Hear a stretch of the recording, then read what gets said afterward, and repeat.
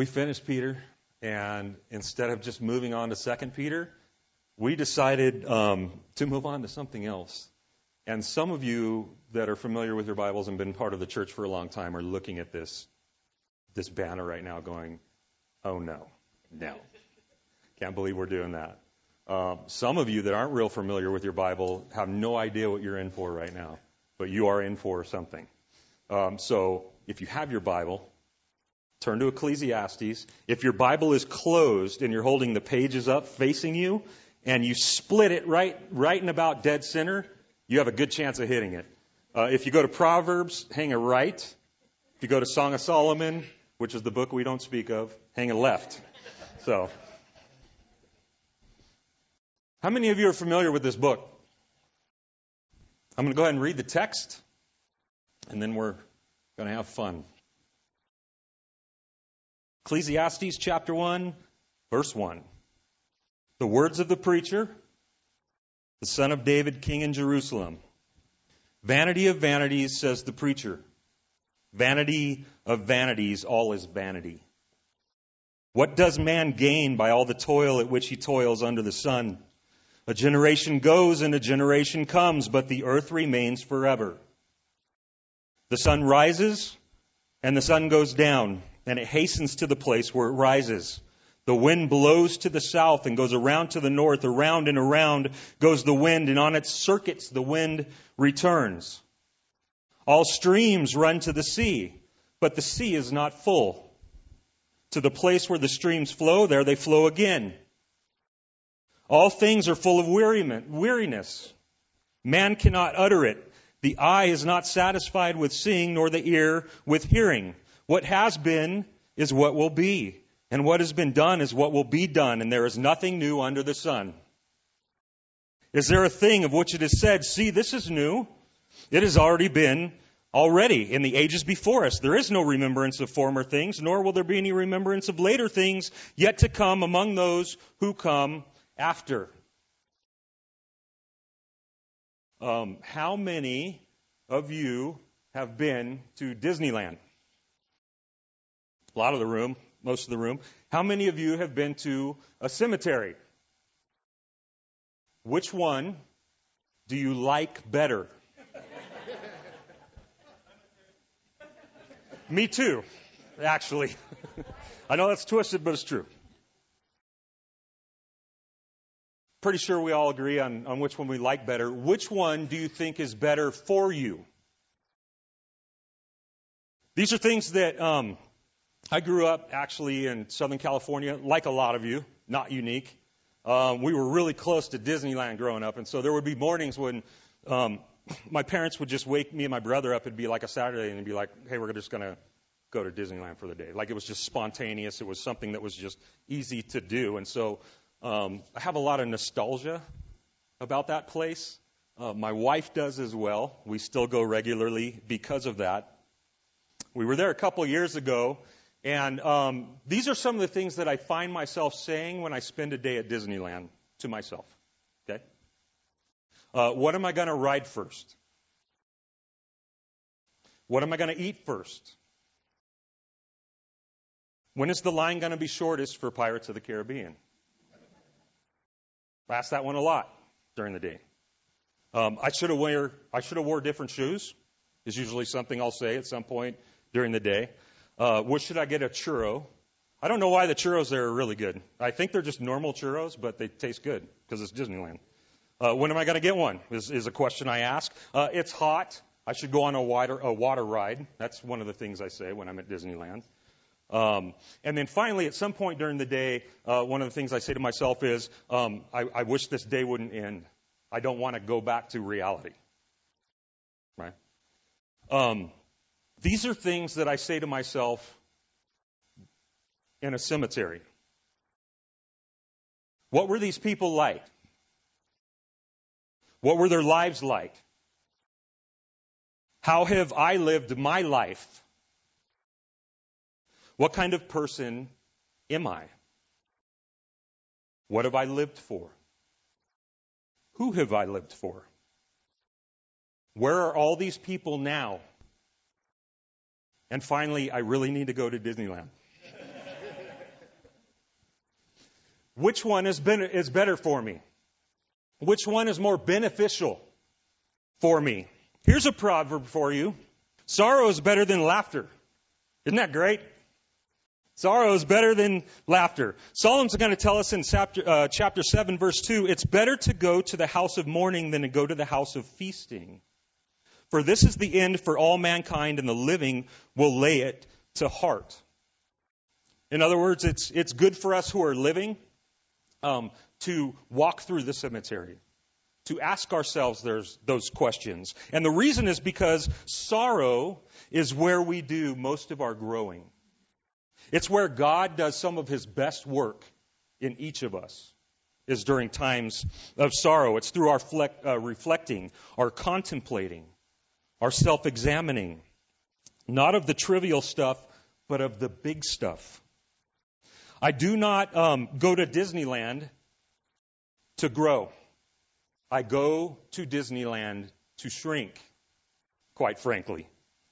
I go there to become a kid again. I go there to shrink, to take a few years of maturity off, not to add maturity. I go there to simplify. I go there to ignore. I go there to forget. I go there to check out. I go there to escape. Escape what? Escape the big stuff. The big questions, the inevitabilities, the grind of life, the sorrow. A cemetery doesn't allow you to escape. A cemetery takes all of that big stuff and it puts it into your face so as to make it impossible to ignore. All this to say, we're going to walk through a cemetery. Excuse me. If you still hear me twisting words, it's because I had a big migraine this morning. And my migraines scramble my brain.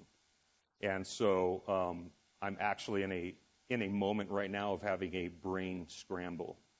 My doctors say it's a lot like having a stroke, where you're actually unable to even pronounce the words in your head that you want to. So if this sounds sideways or it sounds like I'm struggling right now, it's because I am. And so maybe we can just take a minute and you guys can pray for this real quick, okay?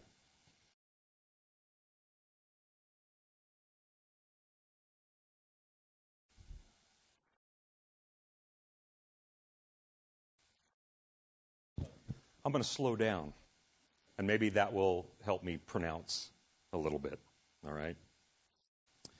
So what does this talk about Disneyland and cemetery? Well, I just want you to know that we are about to walk through a cemetery for a couple months. And I don't blame you if some of you are going, well, I'm going to find a different church for a few months, because it's not always fun to walk through a cemetery. It may not be something that we want to do. It may not be enjoyable to do. It may not feel good for us to walk through it. But it's necessary for you and I to walk through one every once in a while. So let's go ahead and talk about this book for a few minutes. First of all, what does the word Ecclesiastes mean? In the Hebrew, it means kohelet. That is the word in Hebrew, which means preacher. We're going to see that in the first line of the text here, the preacher. And it's also where we get the Greek word ecclesia. Do you guys know what ecclesia is? The church, or the gathering, or the assembly. And so basically this book is written to be proclaimed. That's what a preacher does, is proclaim a word to a gathered people, or to the masses. And so that's what this is. The book is known as wisdom literature. We have books in our Bible called wisdom literature. Those would be Job, it would be Proverbs, and it would be Ecclesiastes. And we will find Ecclesiastes to be a bit different than Solomon's other work, which is Proverbs, because there in Proverbs we saw the maturity of Solomon's wisdom. But here we're going to see the foolishness of Solomon's wisdom. Yet, even though we're going to see Solomon play the fool, it's going to teach us still wisdom. We're still going to derive wisdom from this book. By the way, wisdom is not about IQ. It is not about retaining lots of information. It's not about how educated you are. Okay? Wisdom is ultimately about rightly dividing and rightly discerning that which we observe. That's wisdom. In other words, it's the ability for us to see right, the things that are around us. It's a proper interpretation of that which is around us. And though in large part this is going to be a dark book, Solomon is going to help us see some things properly. The word vanity in this book is going to occur 37 times in this book. The key phrase, under the sun, is going to occur 29 times. Another phrase that we will see over and over again is, I have said in my heart, or I have set my heart to know, which tells us what we're getting from Solomon, that he is actually coming to his conclusions by looking inside of himself, looking to himself, in himself, for the answers, for the solutions to life. And we all need to know it's not there. There is no solution there. We cannot look into ourselves and expect to find the answers and the solution to life's problem. We are the problem. We are the reason why we are in the mess that we are in. And so it is ridiculous for us to look inside to the place that is the problem for a solution. We need something outside of us. We need somebody that transcends us, above us, to bring us that which we lack and which we need. And yet this is very much so how Solomon is going to approach this book and the conclusions that he comes to.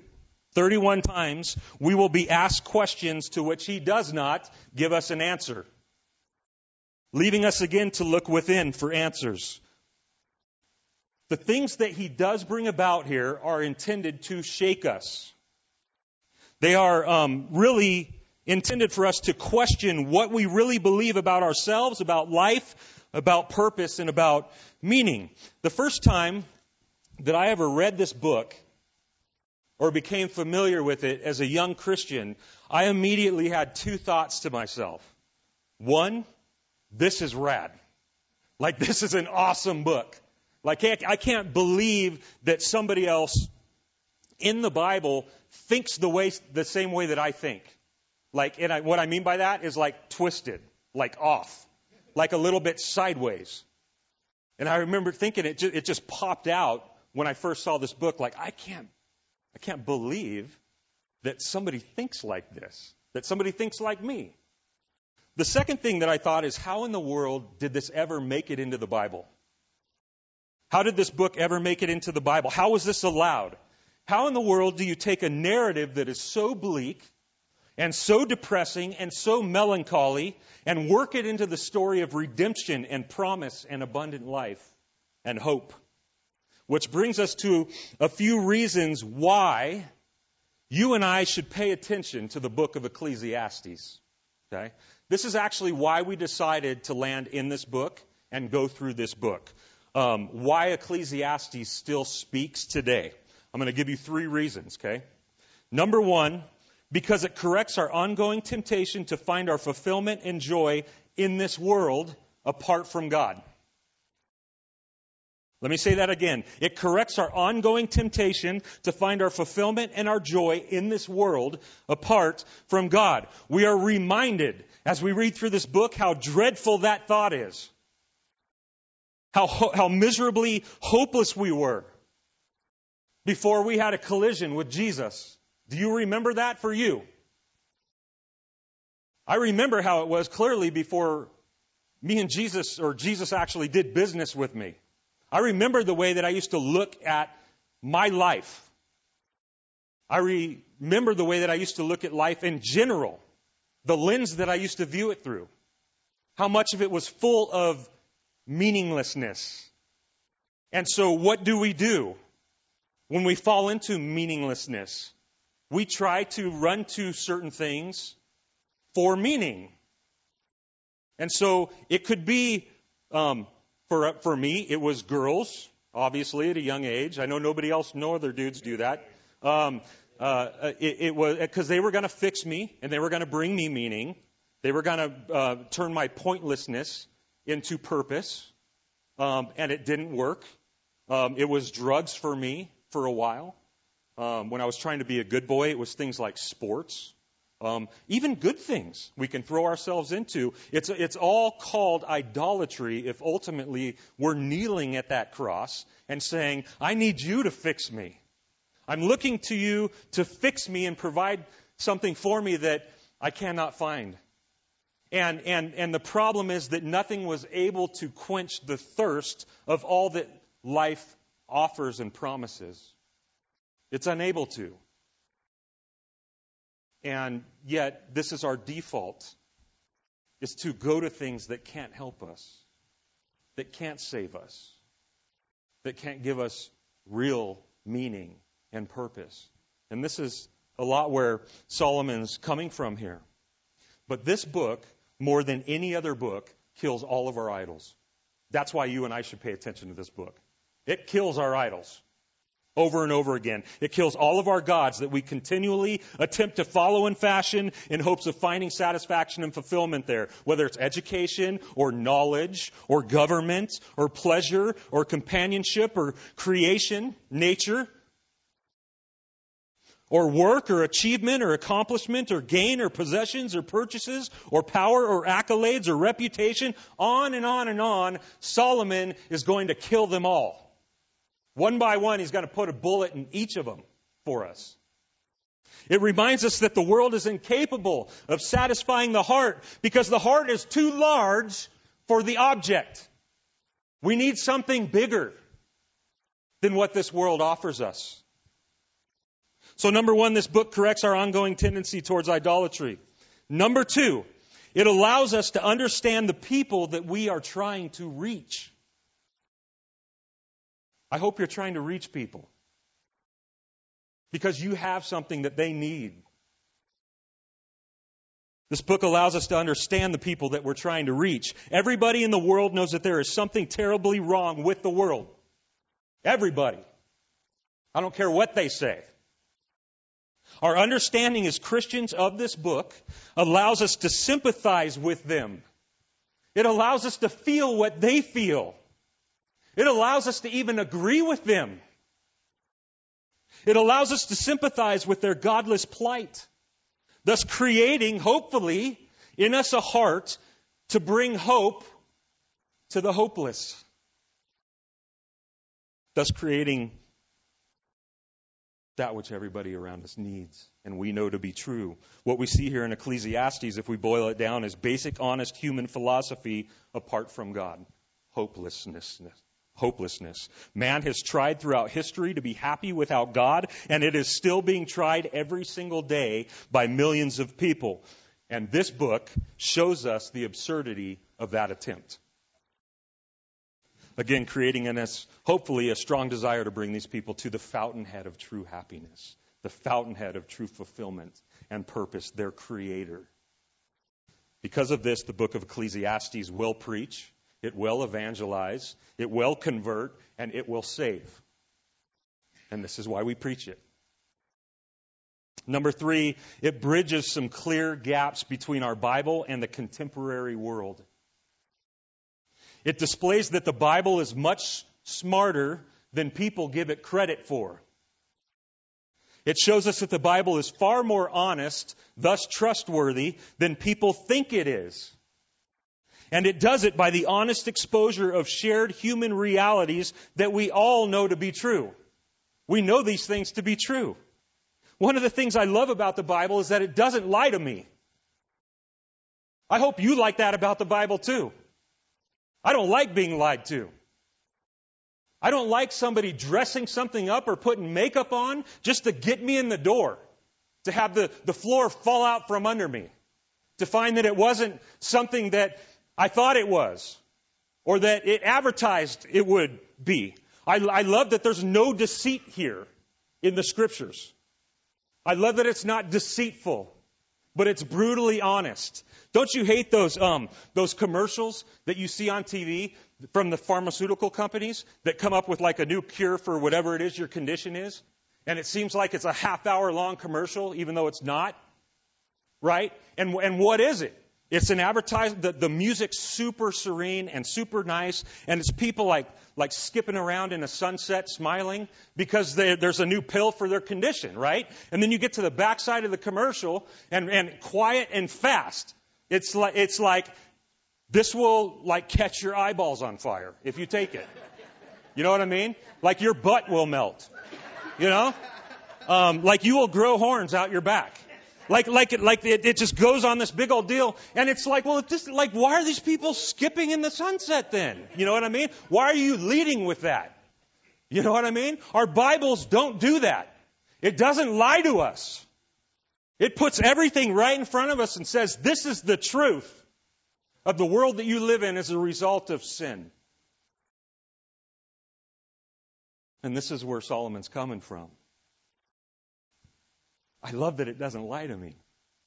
I hate being insulted like that.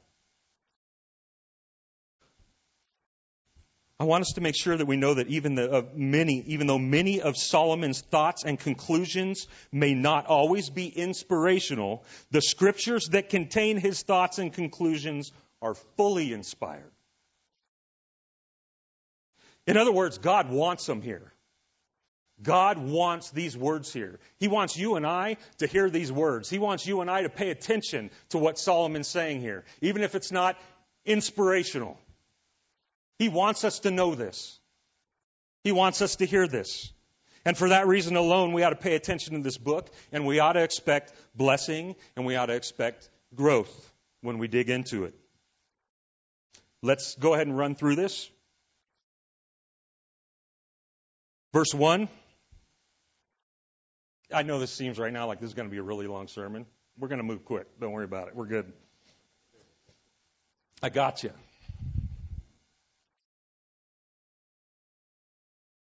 The word of the preacher, the son of David, king in Jerusalem. I'm going to just go out on a limb and say this is Solomon. I know that Terry's laughing. Like it seems like you can't look at any book in the canon anymore without questioning who the author is. It's ridiculous. This is Solomon. The other pastors are going to agree with me that this is Solomon. We're going to teach this like this is Solomon because there's no good reason to think that this isn't Solomon.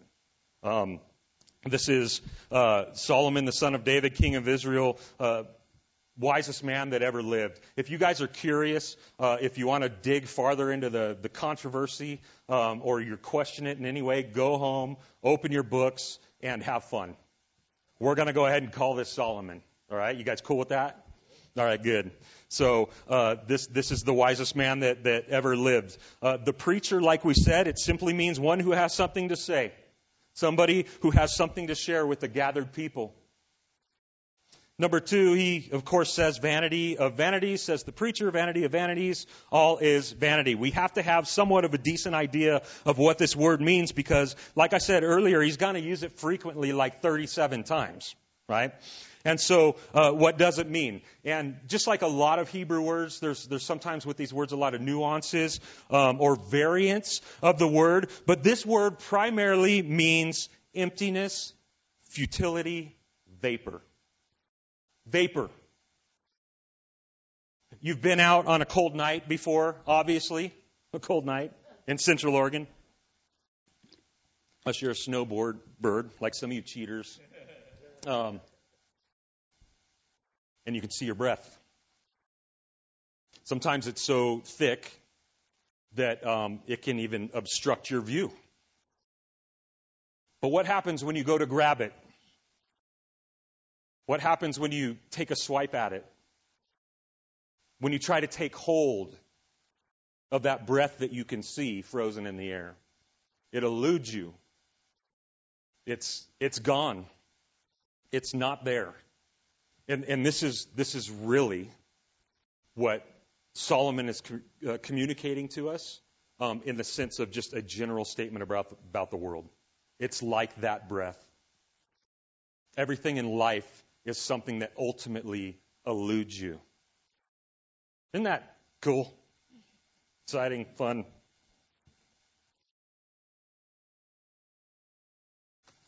I am 47 years old. Me and my buddy were just talking about this today. I got my buddy from California up here. We were sitting there having coffee.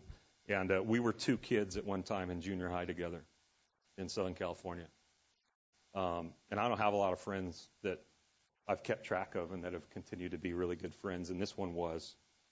In fact, he's one of those guys that used to share the Lord with me, even as a young kid when I was just a little punk teenager.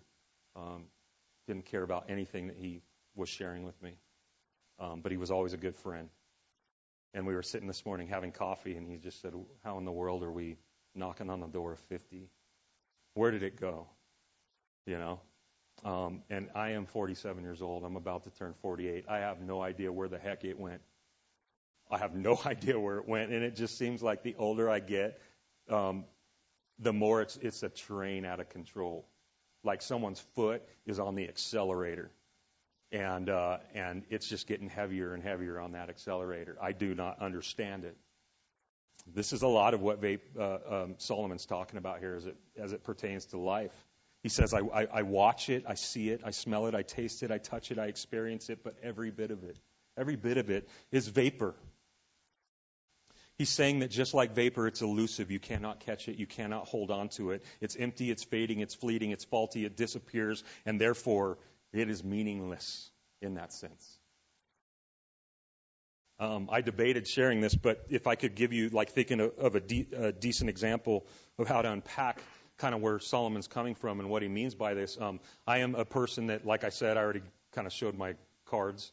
I tend to think sideways a little bit. I always kind of have in my life. I think to a lot of you, I seem very outward in a lot of ways, maybe very social, outgoing. When the truth is inside, I've always been kind of a pretty depressing person, a pretty depressed person. I don't think I'm unique. I think that's something that's fairly common to us living in a broken world, okay? So I'm not saying it as if I'm someone that's special, but just to be completely honest with you, a lot of times there's a funeral going on inside of me. You guys just don't know that. And one of the ways that happens is that you can take me into the finest moments of life, the really special ones, where the people that you love the most are there, and you're doing exactly the thing that you would want to do with everybody's just having the greatest time. Everything about the moment is perfect. And I'm miserable in the midst of it. And the reason is because I'm already looking forward, thinking about the fact that that moment's going to end. It's going to expire. And because I do that, because I look forward in the middle of the greatest moment, the greatest blessing that God can give me, and I'm projecting at the fact that it's going to expire and cease to be, I'm unable to enjoy that moment in the moment. I know it's ridiculous, and I'm sure, again, that I'm not special. I'm sure that some of you know what I'm talking about, all right? And in a sense, this is kind of what Solomon's doing with us here. In a sense, this is the kind of vanity that he's talking about. He's inviting us to wallow in the real value of what we actually have, which is, apart from God, nothing. It's all going to end. It's all going to cease to be. Aren't you glad you came to church today? Some of you were like, where's can't we sing Battle Hymn of the Republic? Like, nope, this is what we're doing. Okay? We're going to sing a funeral march. This is, in a sense, what he's doing. It's just, again, it's all about the futility of life. Verse 3, this is basically the first question. What does man gain by all the toil at which he toils under the sun?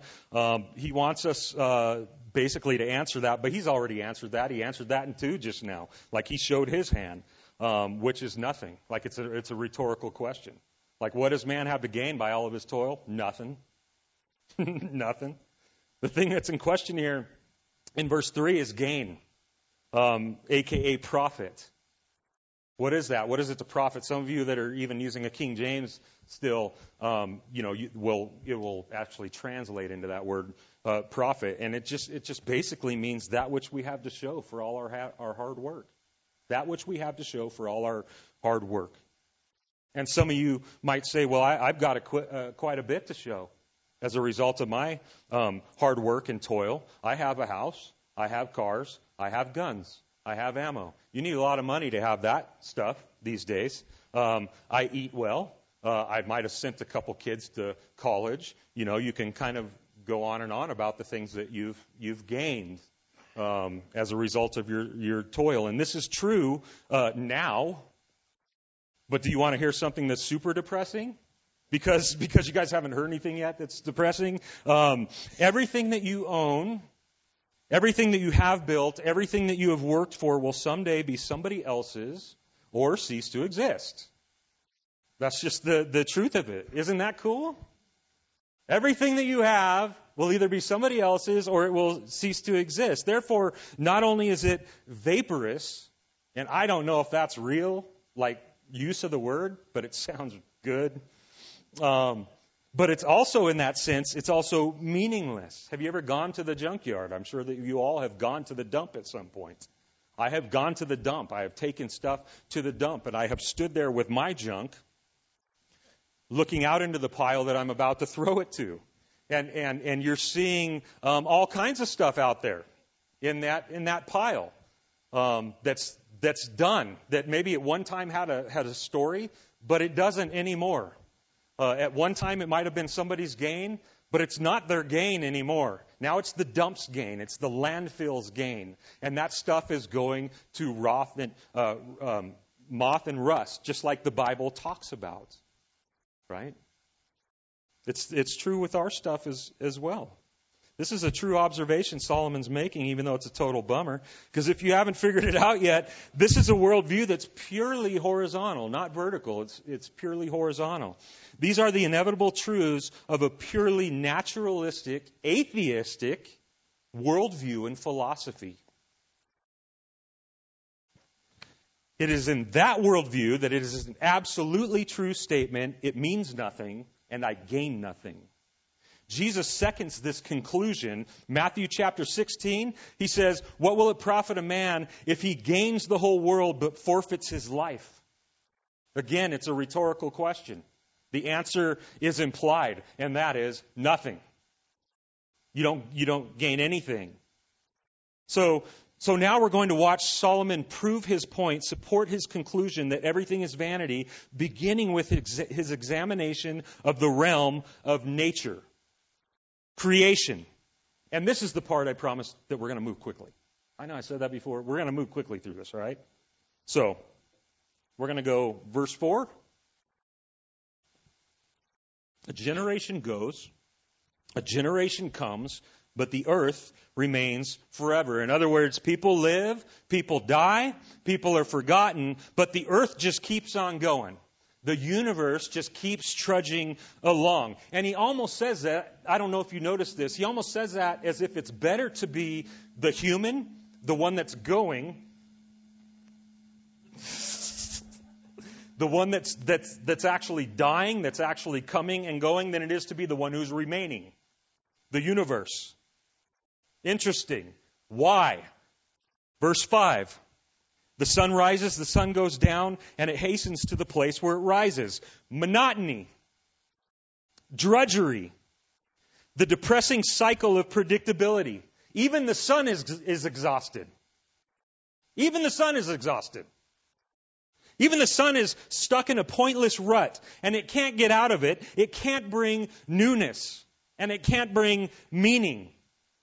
The wind, verse 6, same thing. The wind blows to the south and goes to the north. Around and round goes the wind, and on its circuits the wind returns. What's he talking about? He's talking about the jet stream. He even finds the jet stream boring. He even finds the jet stream depressing, pointless, which is interesting because we tend to view the wind as free and spontaneous, even exciting, right? Unbridled. But Solomon finds it depressing. He finds it boring. That's empty too. What else can we throw in there according to Solomon? How about the water? Right? Verse 7, all streams run into the sea, but the sea is not full. To the place that the streams flow, there they flow. Again, same thing. Even water is stuck. Water is stuck too. It's stuck. Trapped in a perpetual cycle of meaningless exercise. Notice how Solomon's not only not amazed with the intricately balanced science of these created and complex systems, he's bored by them. He's bored by them. In fact, if you want to see something really interesting, it's the complete opposite of what we came to find out of Solomon's dad. David, when he surveyed the creation of God, in places like Psalm 19, where he says, let me just read you a little bit of it. The heavens declare the glory of God, and the sky above proclaims his handiwork. Day to day pours out speech, and night to night reveals knowledge. There is no speech, nor are there words whose voice is not heard. Their voice goes out through the earth, and their words to the end of the world. In them he has set a tent for the sun. Check that out. He has set a tent for the sun, which comes out like a bridegroom, leaving its chamber, and like the straw man runs its course with joy. And he goes on and on and on about this. In other words, David, when he looks at creation, is going, all of it screams of your power, Lord. All of it does. It screams of your purposes. It screams of your handiwork and your greatness and your character. It screams of something that's altogether meaningful. And then Solomon looks at that and goes, what a bummer. You know what I mean? What a bummer. Like, what a drag. Everything that I'm looking at, what a drag. How upsetting this is. Solomon's altogether unimpressed. In fact, he loathes creation. This is what he's clearly communicating in verse 8. Look at verse 8. All things are full of weariness. A man cannot utter it. The eye is not satisfied with seeing, nor the ear filled with hearing. Solomon's conclusion is everything in the created universe that exists is always striving and never arriving. It's always striving and never arriving. It's tired. Don't you just want to hug this guy? You know what I mean? This dude needs a hug. You know, it's like bring it in, buddy. Like, let me just hold you for a minute. Like, this is heavy stuff. He's looking at it as if creation's just working and working and working without ever producing anything new. And if it's true that the universe, if it's true about the universe, that even something as big and grand as the universe seems pointless, meaningless, and stuck in a rut, what does it mean for a little tiny, insignificant speck like me? What does that mean? If the big thing, the universe, is pointless, then the small thing is infinitely so. We're just on the treadmill of life, you and I, just existing. We exist, and then we die. When this is the dominant worldview, which it is the dominant worldview, it is no wonder, guys, that suicides are through the roof. It is no wonder that mass shootings are through the roof. It is no wonder that divorce is through the roof.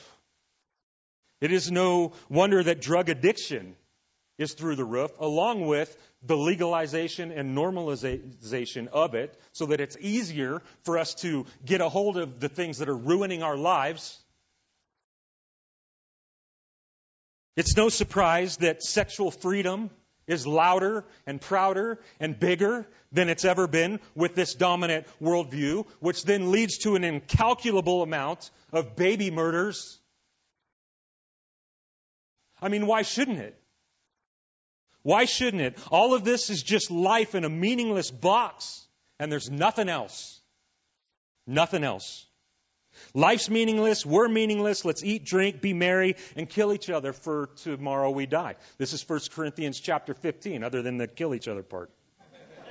You know what I'm saying? But that's what we're seeing. By the way, if you are not careful and I am not careful as a Christian, even as Christians, we can fall into the same philosophical trap that Solomon is presenting here. Every one of us. That we're just stuck on the treadmill of life with no real meaning.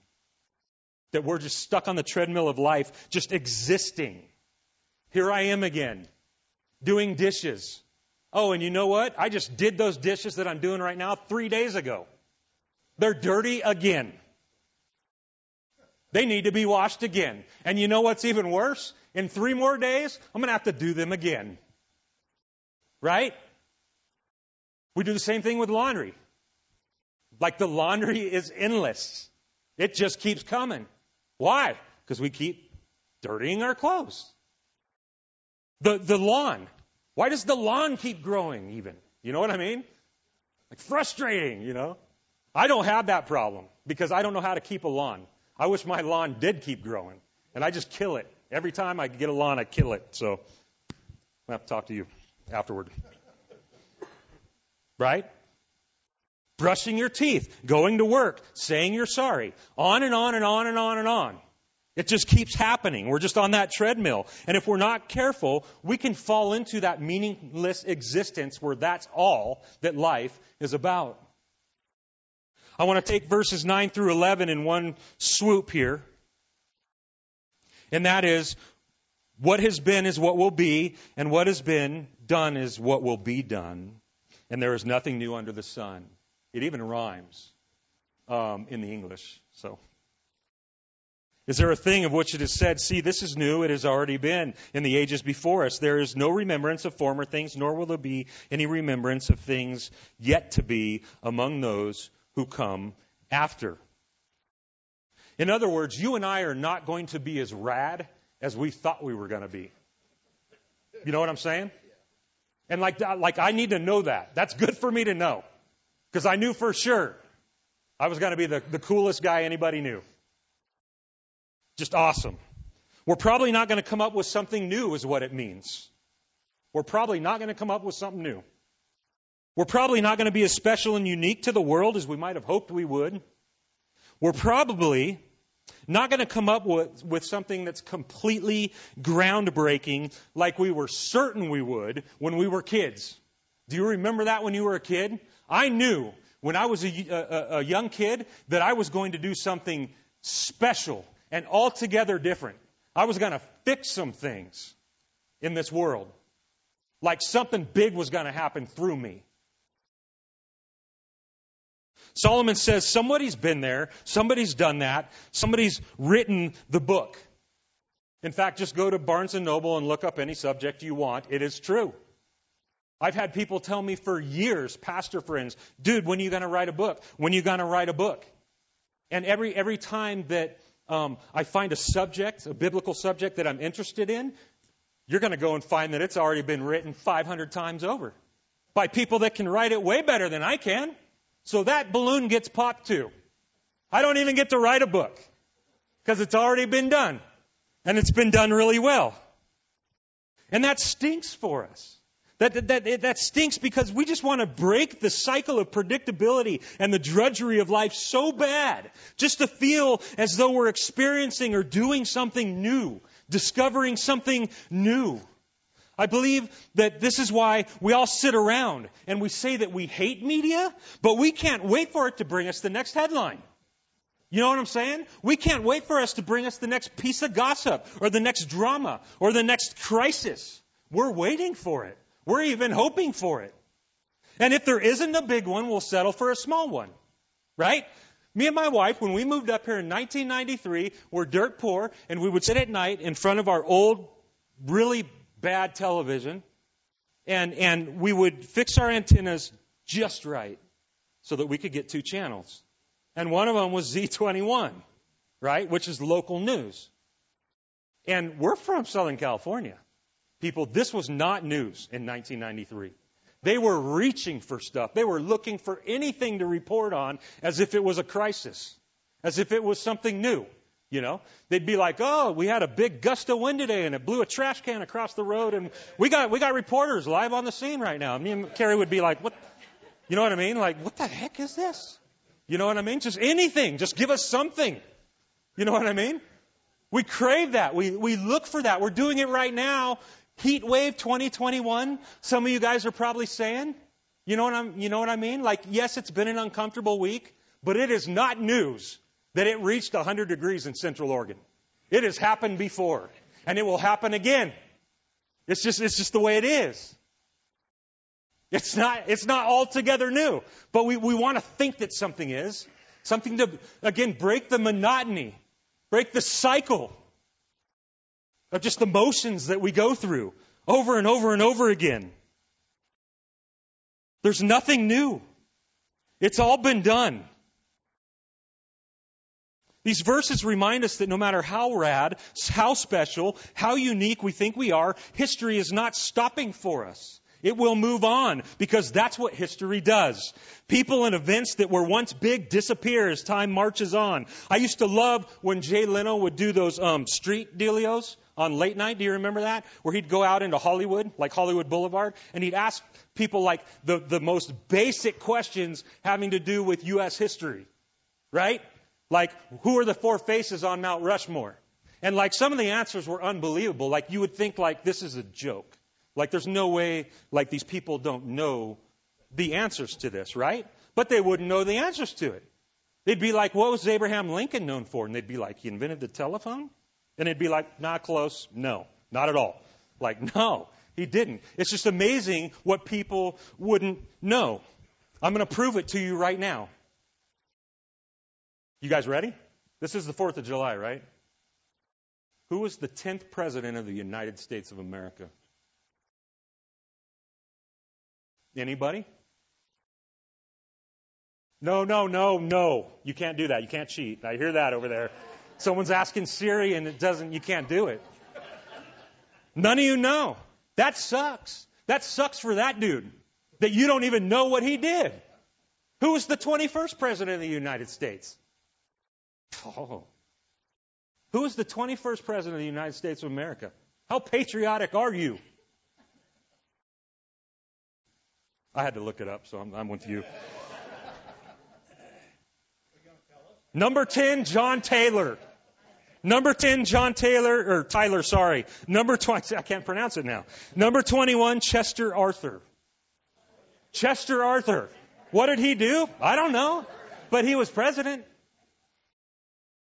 We from these two, from number 10 and number 21, we're not even 200 years deep from when they were presidents of supposedly the greatest nation that's ever been. And we don't know who they are. Why? Because it's all vanity. It's all vanity. It's fleeting. It's elusive. It is empty. It's empty. Solomon's right. Yet again. All of this, I know, guys, you've been really good sports. We're going to go ahead and close this thing down now. I know that this has been weird. I know that it's been very morbid. I know that it's been a little bit crazy. I know that it seems maybe that this stuff does not belong in the Bible the way that it sits, unless we make sure that we zero in on the most key phrase that's used over and over and over in this book, and that phrase is, under the sun. If you do not catch that, none of this will be right. Under the sun. We see it from our text today, used in verses 3 and used in verse 9, which, put in another way, simply means life apart from God. Life apart from God. Life without God. In other words, this is what life without God looks like. This is what life without God feels like. This is what life apart from God is. This is what you're left with when you simply exist inside the box. This is what you're left with when you're living life under the sun, apart from the one who created the sun, the one who is over it. I mentioned earlier that we too as Christians are susceptible to falling into the trap of vanity and purposelessness in existence. And it isn't a mystery really how it happens. It isn't a mystery really how we get to that point. Here's how it happens. If we fail as Christians at any time to acknowledge God in our lives as the pure source of meaning, life, value, purpose, then be prepared to forfeit life, meaning, value, and purpose in whatever it is that you're doing. That's how it works. See, to know God is the difference. To know God is the difference. To be known by God is the difference. It's what makes the difference between existing and abundant life. Knowing Him. Being in relationship with Him. Looking to Him as our source of happiness and satisfaction. There is nothing and nobody other than Him that again can appease us, that can quench our sense and our quest for something that's not meaningless. It is Him alone. It is Him. Even our country, I love where we live. I love that God in His sovereignty allowed me to be here. The 4th of July today, right? But this country's going to fall someday too. It's going to cease to exist. It's going to cease to exist. God will never fail us. He will never cease to exist. He's never going to move on us. He's never going to dip on us. Like, God is fully committed to us. He fully loves us. I love that we have the freedom that we have in this country to freely worship. But guess what? If that all went away tomorrow, guess what you and I would do? We would still worship God. We would still get together and we would worship the Lord. We would still find a way to worship the King of Kings and the Lord of Lords. Nothing could stop us. So yes, independence is nice, and yes, liberty is nice, but you know what the most important one is to me? It happened in the dark winter of 1990 when I was in a jail cell for 6 months with a Bible. That was the day. That was the day that I found independence. And I found freedom from my sin, from Satan, and from death. And I have never been the same since. They can't take that from us. They can't take that from us. Why? Because God is worthy of everything that we have and everything that we are in our worship to Him. And therefore, He is the fountainhead of our joy and of our happiness. There is nothing else, so stop trying.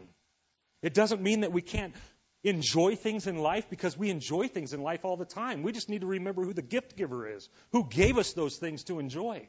We need to make sure that we're not replacing the gift for the gift giver. We enjoy the things that we enjoy because God is so good that He allows us to enjoy the things that we have. I don't even know how I just got way off like that, but I hope you understand. You and I have everything to boast about and celebrate today because we have experienced independence and freedom in Christ Jesus.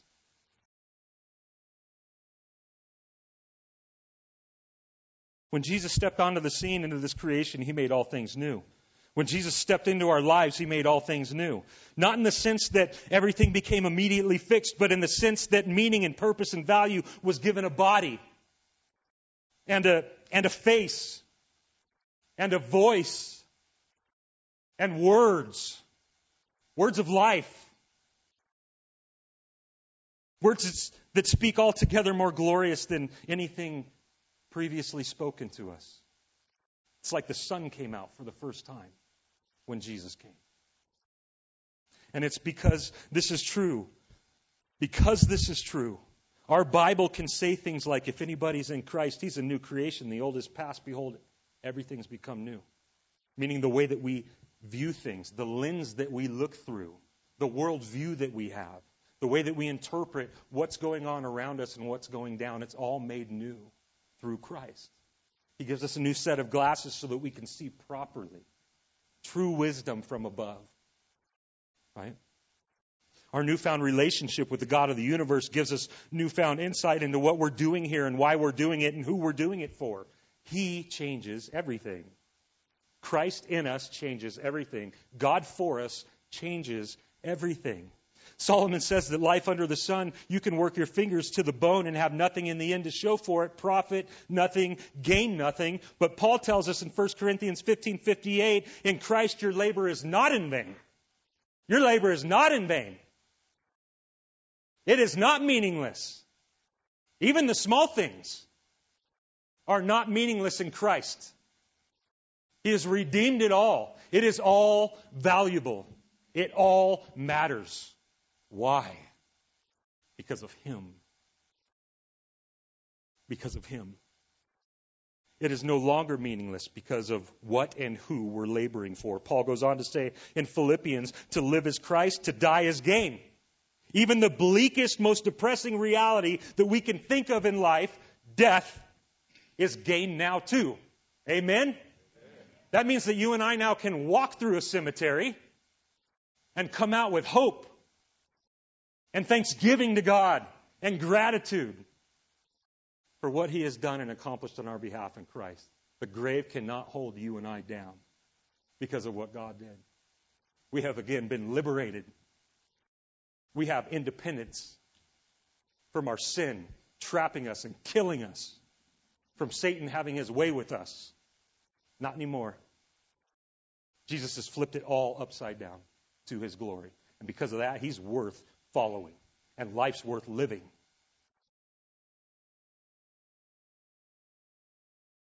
Jesus is the definitive difference between a worldview of meaninglessness and a worldview of meaning, which is basically what's on our banner. And we're going to continue rolling through this as we go through Ecclesiastes. Having said that, just to close again for the 5th time,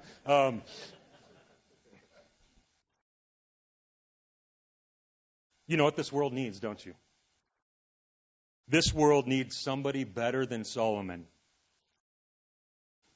Solomon needs somebody better than Solomon. Right? It needs a better son of David. And you know what? It got it. His name is Jesus. He is the better son of David. He says that. He claims that. Matthew 12:42. Now one who is greater than Solomon is here, he says. Brothers and sisters, we have work to do. We have hope and meaning to spread to the nations. So let's do that. Happy 4th of July. Lord God, thank you for somewhat putting my brain together today, so that we can just speak of your glories. You're just overwhelming, so amazing. The more that I look at the Scriptures, it doesn't matter what book it is. It is just mind-blowing that you have accomplished all of your purposes in the most glorious ways, and that you allow us to peek behind the curtain and see it, to glimpse it, to just be blown away by it, Lord.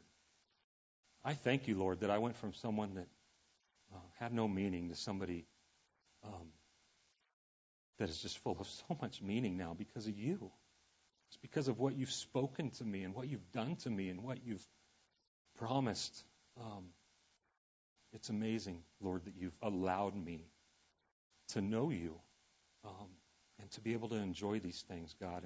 And I pray if anyone's here today that maybe is hearing something for a first time that's kind of clicking or shifting, God, that you would not allow them to be elusive, that you would not allow them to get away. I pray that your Spirit, Lord, would solidify the truths that have been spoken today about you and who you are and who we are and what we need. And so I pray for you to save, God. Pray for you to cause dead men to live. And I pray that we would be those people, God, that would go forward and spread the greatest news that has ever been known. And so help us to be excited and faithful to do so. in your name. Amen.